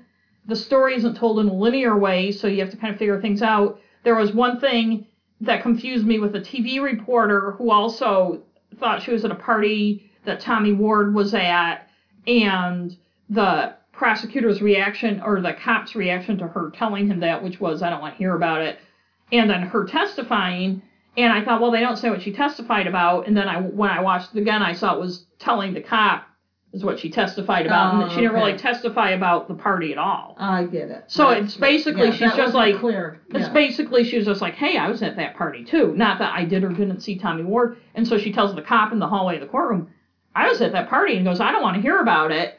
And that's what she testified about. But it wasn't totally clear. Part of it is because of the nonlinear storytelling, and part of it is just, maybe there's just too much detail. There are things I want to know more about, but you do know enough to know what's going on. Inaccuracies, anachronisms, not really. I am, as much as I hate to do this, going to take off half a point. Ronnie Williamson was a baseball player. Yeah. And he had these dreams of Major League. And they do a good thing with the whole dreams thing, showing different stuff, which may be confusing to some people who are very literal-minded. Although I am, and I didn't have trouble with it. But they keep showing Mickey Mantle, who was from Oklahoma, and at one time was like one of the greatest baseball players of all time. And they keep showing these videos of Mickey Mantle, and I was concerned that some people watching won't know who Mickey Mantle was. He played for the Yankees. I don't know if they mentioned Mickey Mantle's name, but the implication is this guy from Oklahoma dreamed of being, and he actually made it to the majors a little bit like the next Mickey Mantle. Yeah. So they keep showing Mickey Mantle, and you feel like people are almost going to think that that's him. Yeah. If they don't know. I can see people. So I'm taking off half a point just because I get what they were doing there, but I think people don't pay enough attention to realize with the dream sequences some of what they were doing. Storytelling is fantastic, I thought. They start at very, very first starts in this Midwesterny Christian church with hardly anybody in it, and the preacher is saying to people, how you doing? And then he goes up and sings, not great, but it's one of those kind of Protestant gospel churchy songs, and it really, really sets the tone. And it turns out he's the stepfather of Tommy Ward, one of the guys convicted. And the show does a great job, as did Making a Murderer. And I think the Highway 20 thing too, of setting the tone of the area. I mean, there's a certain tone to Oklahoma, and a kind of culture, culture. Yeah. The young woman, the cousin of Debbie Carter, who was the first murder, says, we have churches. One of the things about Ada is we have blah, blah, blah churches. And I looked up the population when I was watching. It's about 16,000. Okay, people. Good. I was going to ask. So, about the size of Waterville, Maine. But huge. That's a small town for a lot of wrongful convictions, though. So they do a great job with setting the tone. I'm going to give some little tiny spoilers here for people. I think you can still enjoy it if you watch it, but I have to talk about the storytelling. The videos, they don't come out the very first time they show you this and say, this is blah, blah, blah. They show the videos, and that one of Ronnie Williamson laughing at the cops, it turns out, was a Brady violation. It was a 2-hour interview. that was suppressed and never gave, that anybody watching shows there's absolutely no sign indicating any kind of guilt whatsoever. Later, they get him, just like they get one of the guys in the other case, and to talk about a dream they may have had, and then that's used as evidence. So that must have been one of their interrogation techniques. Yeah. But also the videos... And that's what the expert says. Right. Yeah. And the videos of Tommy Ward and Carl Fontenot, 2 guys arrested in the clerk's conviction. By the way, her body was found after they were convicted. So they convicted without a body. Yeah. They had long interrogations of these guys, and then only filmed the part where the guys were telling the story back to the cops, and it was kind of these out of context things. The interesting thing is those two guys got every single detail wrong, including what they did with the body, died, what she was wearing, every single thing. Everything was. But yet they're both, and here's a spoiler, they're both still in prison. Oh, wow. Because once they found her remains, there was no way.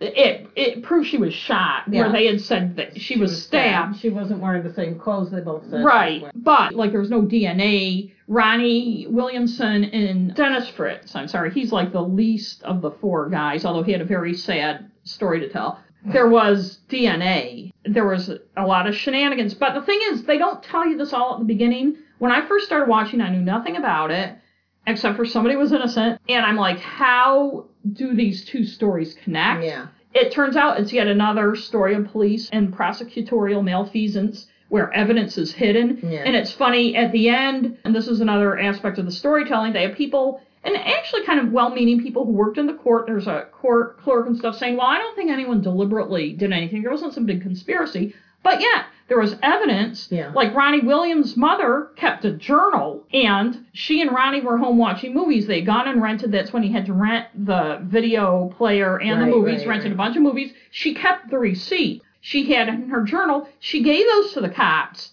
and it was months and months and months and months after the murder that he was finally arrested, and those disappeared. The guy who actually did it was the only one who put Debbie Carter and Ronnie Williamson in this bar together and said that he was bugging her and everything. Well, it turned out this guy was bugging her, and other people saw that, and in their initial reports to police, they named him, Greg Gore, but then later, his name wasn't in any of the things.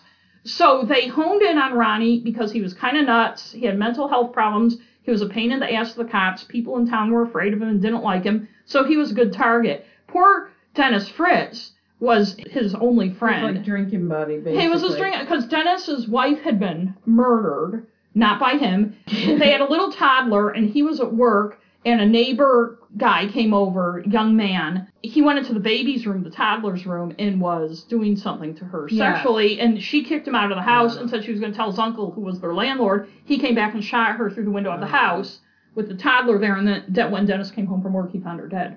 So he kind of went off the rails and had a bad history of drinking. So he was Ronnie's friend, and Ronnie's baseball career had been wrecked by injuries, and so his dream had died. And so they were a couple sad sacks. There was no evidence whatsoever against Dennis Fritz, and yet he was sentenced to life in prison and missed getting the death penalty by 1 vote of the jury. In any case, they let you learn about the story, and I'm going to have to take it off another half point, because the only issue I had is the last 2 episodes focus on kind of what's going on now, and there's this reporter, and she's good, her name's A.C. Hilton, and she's one of the researchers for the documentary, and you get a lot more of that, her driving around in the car, talking on the phone to somebody about stuff you already know about. And it's still good, but I feel like it takes on a different tone. I've kind of had it with documentaries where there's somebody driving around in the car, talking on a phone to somebody, telling them something we already know. You see it all the time now. There's a lot more of her... If it's giving new information. Ruminating, right. So the style changes a little, and so I'm taking away half a point for that. Repetition, there's a lot, but it's to an effect. Like the videos of the guys confessing, you learn more, and they show it again. And you're seeing it differently. Right. The reenactments, you learn, oh wait, she wasn't wearing this, she's wearing that. They show the reenactment.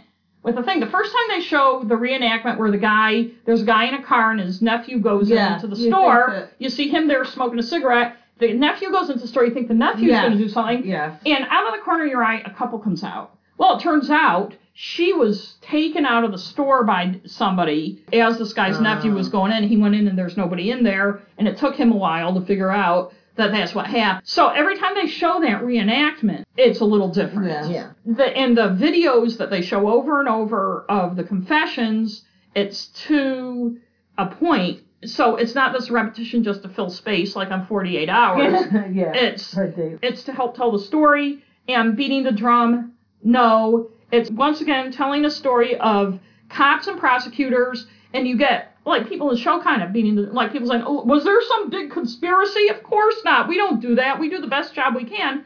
Well, they didn't do the best job they could. And I don't think it's where they all get together and say, hey, let's nail this guy. But it's these cops get on a certain track. It's groupthink, too. Right, it's groupthink, and Tommy Ward is a loser. And the pressure to get convictions. Yeah. And right, which John Grisham points out. Pressure, yes. And the fact that they won't admit they're wrong. But this documentary does a very good job, just like Making a Murderer did, of showing through these people's own words, actually, the prosecutors and cops' own words, how they fucked up. And what I really love is the judge, who was the judge in a lot of this, who they interview extensively, and he is great. The things he says and stuff. You know, he's not one of these guys who's like, well, the prosecutor isn't wrong. And then the one expert, the guy on false confessions, he's great, too, because he gives context to what you're looking at and why somebody would do that. And no, they're not being beaten up to give the confession, but how you can prey on. And they always start with we were talking about this before, they start with the weak link. Yes, they start with the person who's maybe mentally disadvantaged in Making a Murderer. Right, with Brandon Dassey. Right, and in this, Carl Fontenot, he came from a horribly abusive, poverty-stricken home, and even said to somebody, I'm kind of glad I'm convicted because now I'm going to get 3 meals a day or something. But he also really, really wanted to please. He had a low IQ, and he told them the story. They wanted to hear and implicated Tommy. The funny thing is, like, their false confession, at first there was this third guy, the ringleader, Odell, he was a Native American. But it turned out his alibi was 2 days before the girl was abducted from the convenience store, the cops had beaten him up and broken his arm, and he was laid up at home. It was his upper arm that was broken, and he couldn't do any of the things they said he did, but they're like, oh, that doesn't matter. It was a dream Tommy had, and he's substituting himself for this guy, and I don't know how the jury... So anyway, that's 9 points. An Innocent Man, The Innocent Man. That's very good. It was so good. Watching it the second time, I got a lot more. So it's Netflix. It's on Netflix. Almost everything I watch is on Netflix because... Mine is also from Netflix, and it's not a true crime one. Although I almost did that one we watched, Unseen. Yeah, that was good. I almost did that one. Maybe I'll do that one next time. But it was a good one. I'm doing Dogs on Netflix. Now, first of all, we didn't talk about this at the beginning, but I wanted to just make a note about another thing I was watching on Amazon, which The Marvelous Mrs. Maisel. One of our things that we rate on is anachronisms and inaccuracies. I watched the first season, and now I'm partway through the second season. I don't know if I'm going to continue to watch it because the anachronistic dialogue especially is driving me fucking nuts. I wouldn't be able to take it. And I cannot... So I stopped watching Manhunter. I understand it's the look of it, and the whole series is stylized and everything. It's not supposed to be a historical document. I understand that. But when people say, I can't even... Don't go there. But there's, wait or for you it. Don't get to blah, blah, blah. Yes. They use the term perp walk. They have a guy saying... wait for it. There's just so many like things that are just within like the last 10 years. Right. Much less, And as we've talked about, if you're gonna pay that much attention 60 years ago. If you're gonna pay that much attention to get even the makeup right and the dresses. The clothes are beautiful. I mean the clothes. How hard is it to get the dialogue? I did look online to see if anyone else. I like Googled anachronisms and Mrs. Maisel, and there are people that have the same feelings as me. And I'm not a historian by any means. And it's not difficult to find out how people really spoke. You know what? My feeling is there's a lot of television shows. Leave the slang and jargon out. Well, like this is my idea, but I'm not a linguist, and I don't really want to do this. But what would be a great thing for somebody to do is to create a database where you would, and I guess it would be a language historian or somebody, if you are writing a script and could submit it, put in a year, red line, spell check. I don't think a lot of people care. I mean, well, I do. Look at Mrs. Maisel's winning Golden Globes, all this shit. I think a lot of people aren't really aware of how language has changed. I still remember how I showed for one of my women's history classes, I showed some clips from the 1930s, and it was Stage Door with Katharine Hepburn and Ginger Rogers and everything bantering back and forth. Then I stopped it so we could talk about like what was going on, and a couple of the students said, "Why are they talking so funny?" And I'm like, that was 70 years ago. And they were using a lot of slang from the 1930s. I know, and I said people's accents were different. People had different. There was different slang. Yeah. I said language changes all the time, and they're like, "Oh, really? Oh, wow." And it's not that difficult to find source material for 1950s. And also, it's not like and also, if you don't know what they did, it's not like Shakespearean England. If you don't know what they did say, you are aware, because as a writer, when I think about the dialogue I write, you are aware what phrases you're using and what phrases are fairly recent. Even if you can't make them sound exactly like they sounded back there, you can not put in. It's almost my more cynical take on this is that, frankly, I wonder if they're doing it deliberately because it's like, oh, people can't relate. But also, the one discussion group I found linked to an article where they interview Amy Palladino, who's the executive producer, did the Gilmore Girls. Oh, yeah. Who said, we did all this research to make sure everything was accurate. And it's like, fuck, you did. Maybe the clothing and stuff. Most people were in agreement on this comment section, but somebody posted that we're a bunch of assholes apparently because we let this bother you. Her whole act is anachronistic. So because she's kind of a supposedly like a kind of Lenny Bruce type of thing, which she really is. She's way it's way anachronistic, and I understand that. And really, she could have been. It could have been when I saw the previews, I thought she was kind of like a Joan Rivers She's type. similar to Joan Rivers too, but she's more. And the thing is too, people don't have to be bothered by it. That's their. It bothers me. But what I'm saying is, my historian. What I'm saying is, if you're not bothered by it, that doesn't mean people who are full of shit. People who are bothered by it are looking for a higher level of why bother to have it in the 50s. That's what I don't understand. Why you even... Why bother? So obviously, because that's on our list, that's why we talk about it, because it does bother us. And that's our friggin' list. Right. And if you don't you're not doing your rating on it, but we did want to I just wanted to talk about it because it was bugging me. Yes. Okay, so I did Dogs on Netflix, which is an anthology series. It's 6 episodes, and I haven't watched the last 2. I thought I was going to, and I didn't. It's not that tier. I was afraid dogs would die. No, dogs do not die. Oh, okay. All right. No, there's no death of dogs yet. Okay. Maybe in the last 2. So it's a 6-part series. And it has different directors. Amy Berg is executive producer. They're kind of in the same style documentary, but they are 6 different directors. The first one is about a young girl who has epilepsy, severe epilepsy. She gets grand mal seizures. I really like this one. There's a training program. Her parents and she's got a sister who's either a year older or younger. I think maybe a year younger. Like I said, what did I say? She was like 14, maybe 13 or 14. They're early teens, both the girls. And they're going to this place. Apparently there's a place, it's almost like a retreat type of place where you go, where you meet the dog and you spend like 10 days there with the dog.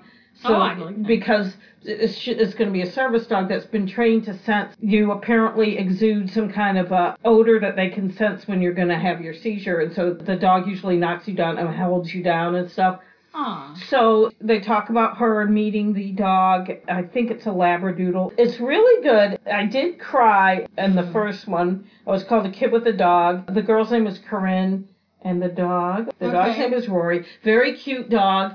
And all the dogs, all these service dogs, I mean, they're always so cute because you can tell they're really smart and they're so attentive. Oh, the thing that made me cry was there was this little girl there who also was getting a dog who was probably like 4. She has some kind of condition where her muscles don't work very well. And so the dog is going to help support her when she walks and stuff. And I think hers was also like, they're all like lab mixes, it seems like. Yeah. And she was so cute, and she liked to dance and stuff, and she was dancing. I don't know, there's something about her. She has these little glasses, and oh my God. Anyways, that was what made me cry. The girl with the older girl with the epilepsy was whatever. She was, What I felt bad about was her sister, was like, because one of the first things they say is, this is not a pet. No one is allowed to give the animal treats except for the person, their person, because they have to bond with that person. They have to have their focus only on that person. And if there's somebody else in the family that feeds them or something, their attention is going to go away from this person. And the sister, they're interviewing her separately, and she was crying, and she was like,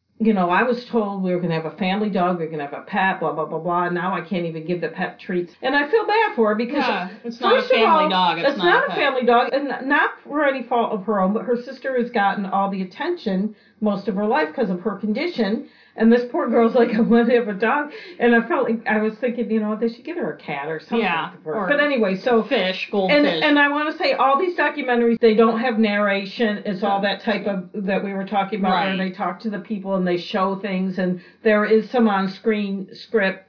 Especially the next one, because the next one is called Bravo Zeus, and it's about this guy who's Syrian, and he's living in Germany. So he has this dog who's a husky named Zeus, who's left. He had to leave him in Syria.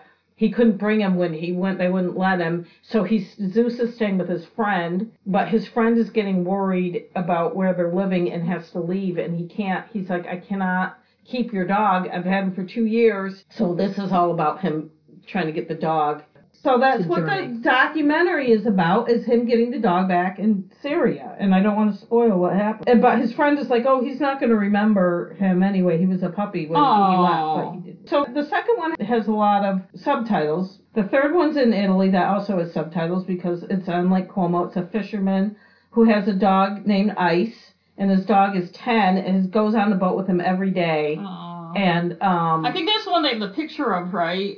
Yes, he's worried about what's going to happen when the dog dies. And also there's an overlying storyline about his family because his son doesn't want to keep being a fisherman. And they have a restaurant and all this stuff. The fourth one is a lot different than these three because it's called Scissors Down, and it's about these two Japanese dog groomers, and the Japanese people are crazy weird about their dogs and put little clothes on them and have tea parties that they bring their dogs to. But it's a man and a woman, the two different dog groomers, and they go to there's a dog grooming competition, a huge one in LA every year, and I cannot stop thinking about Best in Show. I watched this part. It was good, but it didn't have the same, even though they did show the two groomers with their own dogs, it had a lot of different people in it, and it just didn't have the same feeling. Number 5 and 6 I haven't watched yet. The next two are about people with stray dogs and stuff, so there probably will be dog suffering, so those might be bad. But as far as the rating system, it's going to get a 10 because there are no reenactments, so I can't take anything up. There are no real narrative cliches. Maybe close would be the one with the Japanese, but I think it's just because it reminded me so much of Best in Show. There wasn't much narration. It was the story. It was just showing what they did. Lack of good visuals, no. As a matter of fact, especially the Lake Como ones, it's so gorgeous there. It's beautiful. Oh, sorry. You're saying Cuomo, like Mario Cuomo. That's why I kept thinking of Mario Cuomo. That's because I'm in love with Chris George Clooney lives. Yes, George Clooney. The Lake Como, sorry, all your Italian listeners. Yeah. But it's beautiful, even though a lot of it's winter time and stuff when he's going out fishing. So missing pieces, no. I mean, it's just they're telling the story. Inaccuracy and accuratisms, not that I know of. I don't think so.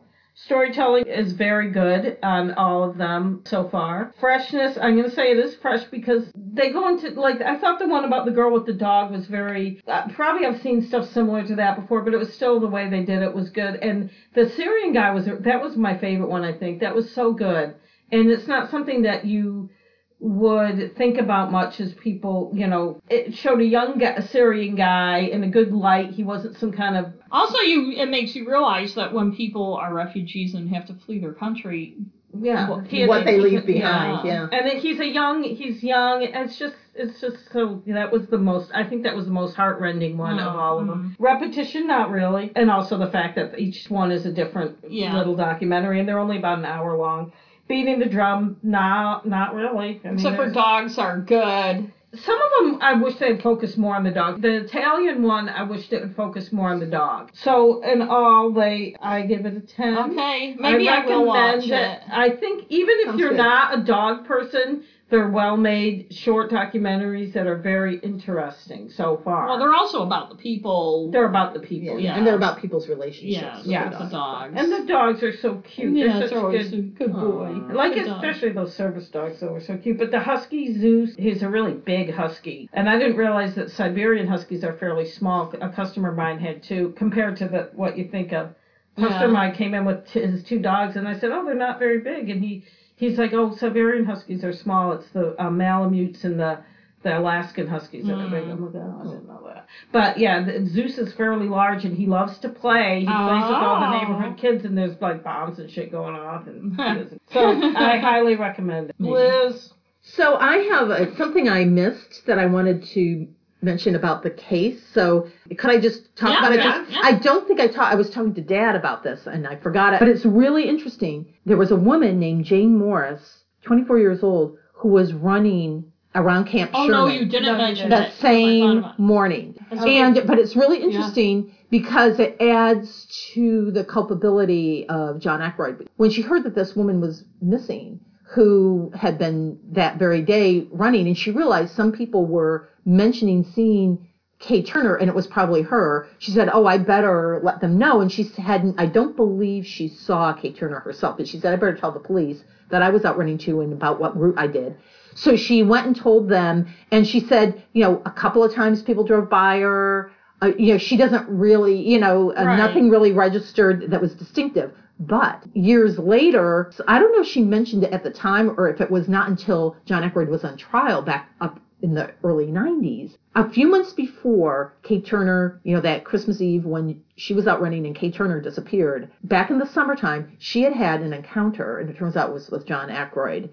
And I don't know if she realized it was John Ackroyd until the 90s when he was on trial. Right. Because, at the time they were doing the search for Kay Turner, it's not like John Ackroyd, prime suspect, was being talked about, right? It was only the investigators who knew. She was a waitress at Black Butte Ranch, which is a kind of Tony resort nearby. And she was riding her bicycle back to where she lived in Camp Sherman. And she was in her waitress uniform. And she's riding her bike down one of the roads. And she said she saw this ODOT truck kind of parked off a little turnout. And some guy was like in the back working, getting something out of the truck or anything. And as she went by, suddenly he came out and pointed a gun at her. And started screaming at her. And she thinks he was what he was. She didn't even listen too much, but she thinks what he was saying was telling her to stop and come towards him, or he was going to shoot her. Right. And she said shit. And she just said she put her head down. She serpentined too. Yeah, she serpentined. She just booked it and pedaled as fast as she could. But she said she also woke because she was afraid he was going to shoot her. Right. But she was also afraid that he would get in the truck and come after her, and he didn't. My God. Right. But she went past where she lived, and she went right to the store, and she reported this incident, and it was months and months. It was back in the summertime. Right. And then I don't know if she even really, if it came to mind when she told them that she'd been out running, but when she saw him arrested for the murder in the early 90s, she's like, yes, that's definitely the guy. Yeah. And she did the smart thing. A lot of people would be so intimidated by that, they would go with them, but you never, ever go. I saw that once on a self-defense for women thing. The cop said, even if someone's got a gun at you, even at close range, he said your likelihood of you getting away, even with a shotgun wound or something, and surviving is much better. The minute you get into the vehicle with them or anything, never go with them. Don't go with them, even if you're risking kids, if you're listening at home. Yeah, I'm glad you remembered that, because when you were talking, I had a vague memory, and I can't remember what it was. And I had been telling Dad about it, so it didn't. Yeah. But I have a very brief review, and I won't really use her criteria because I'll use some of the elements of it because it's not a documentary, but it is a crime drama. We use our criteria for any media. So I can kind of go through it quickly. Yeah. And it's called Babylon Berlin. I think it's available on Netflix, but it was originally produced for German television. I think it's now in its third season, or it's beginning its third season. I only saw the first season. And it's set in 1929 Berlin.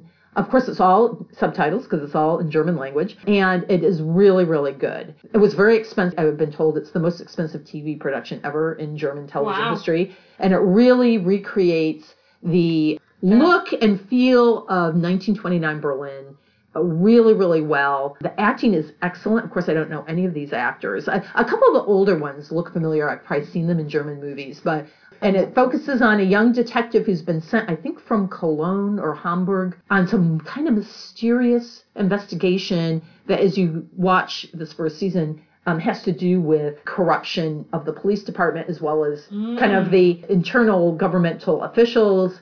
And he strikes up a relationship with a young woman who, as it turns out, does sex work on the side, is from a very, very poor family and goes to this nightclub every night, which is the big decadent nightclub, that everyone's going to in Berlin. But she also gets a job kind of processing crime photos at the police department, and they kind of run into each other and start working kind of on this case together, and it's really, really good. So I got 100% on Rotten. The acting's excellent, the writing's excellent, the story is really good. What about an actor? And that's just it. Now the language, it's translated from the German, but there was no kind of current American slang being used. Dude, wait for it. Yeah. So it's really, I highly recommend it, and especially if you're interested in that time period in history, I think it's really, really well. I'll have to watch something new. Good. Now that I'm done with all mine. Yeah. Well, thank you for thanks for hosting.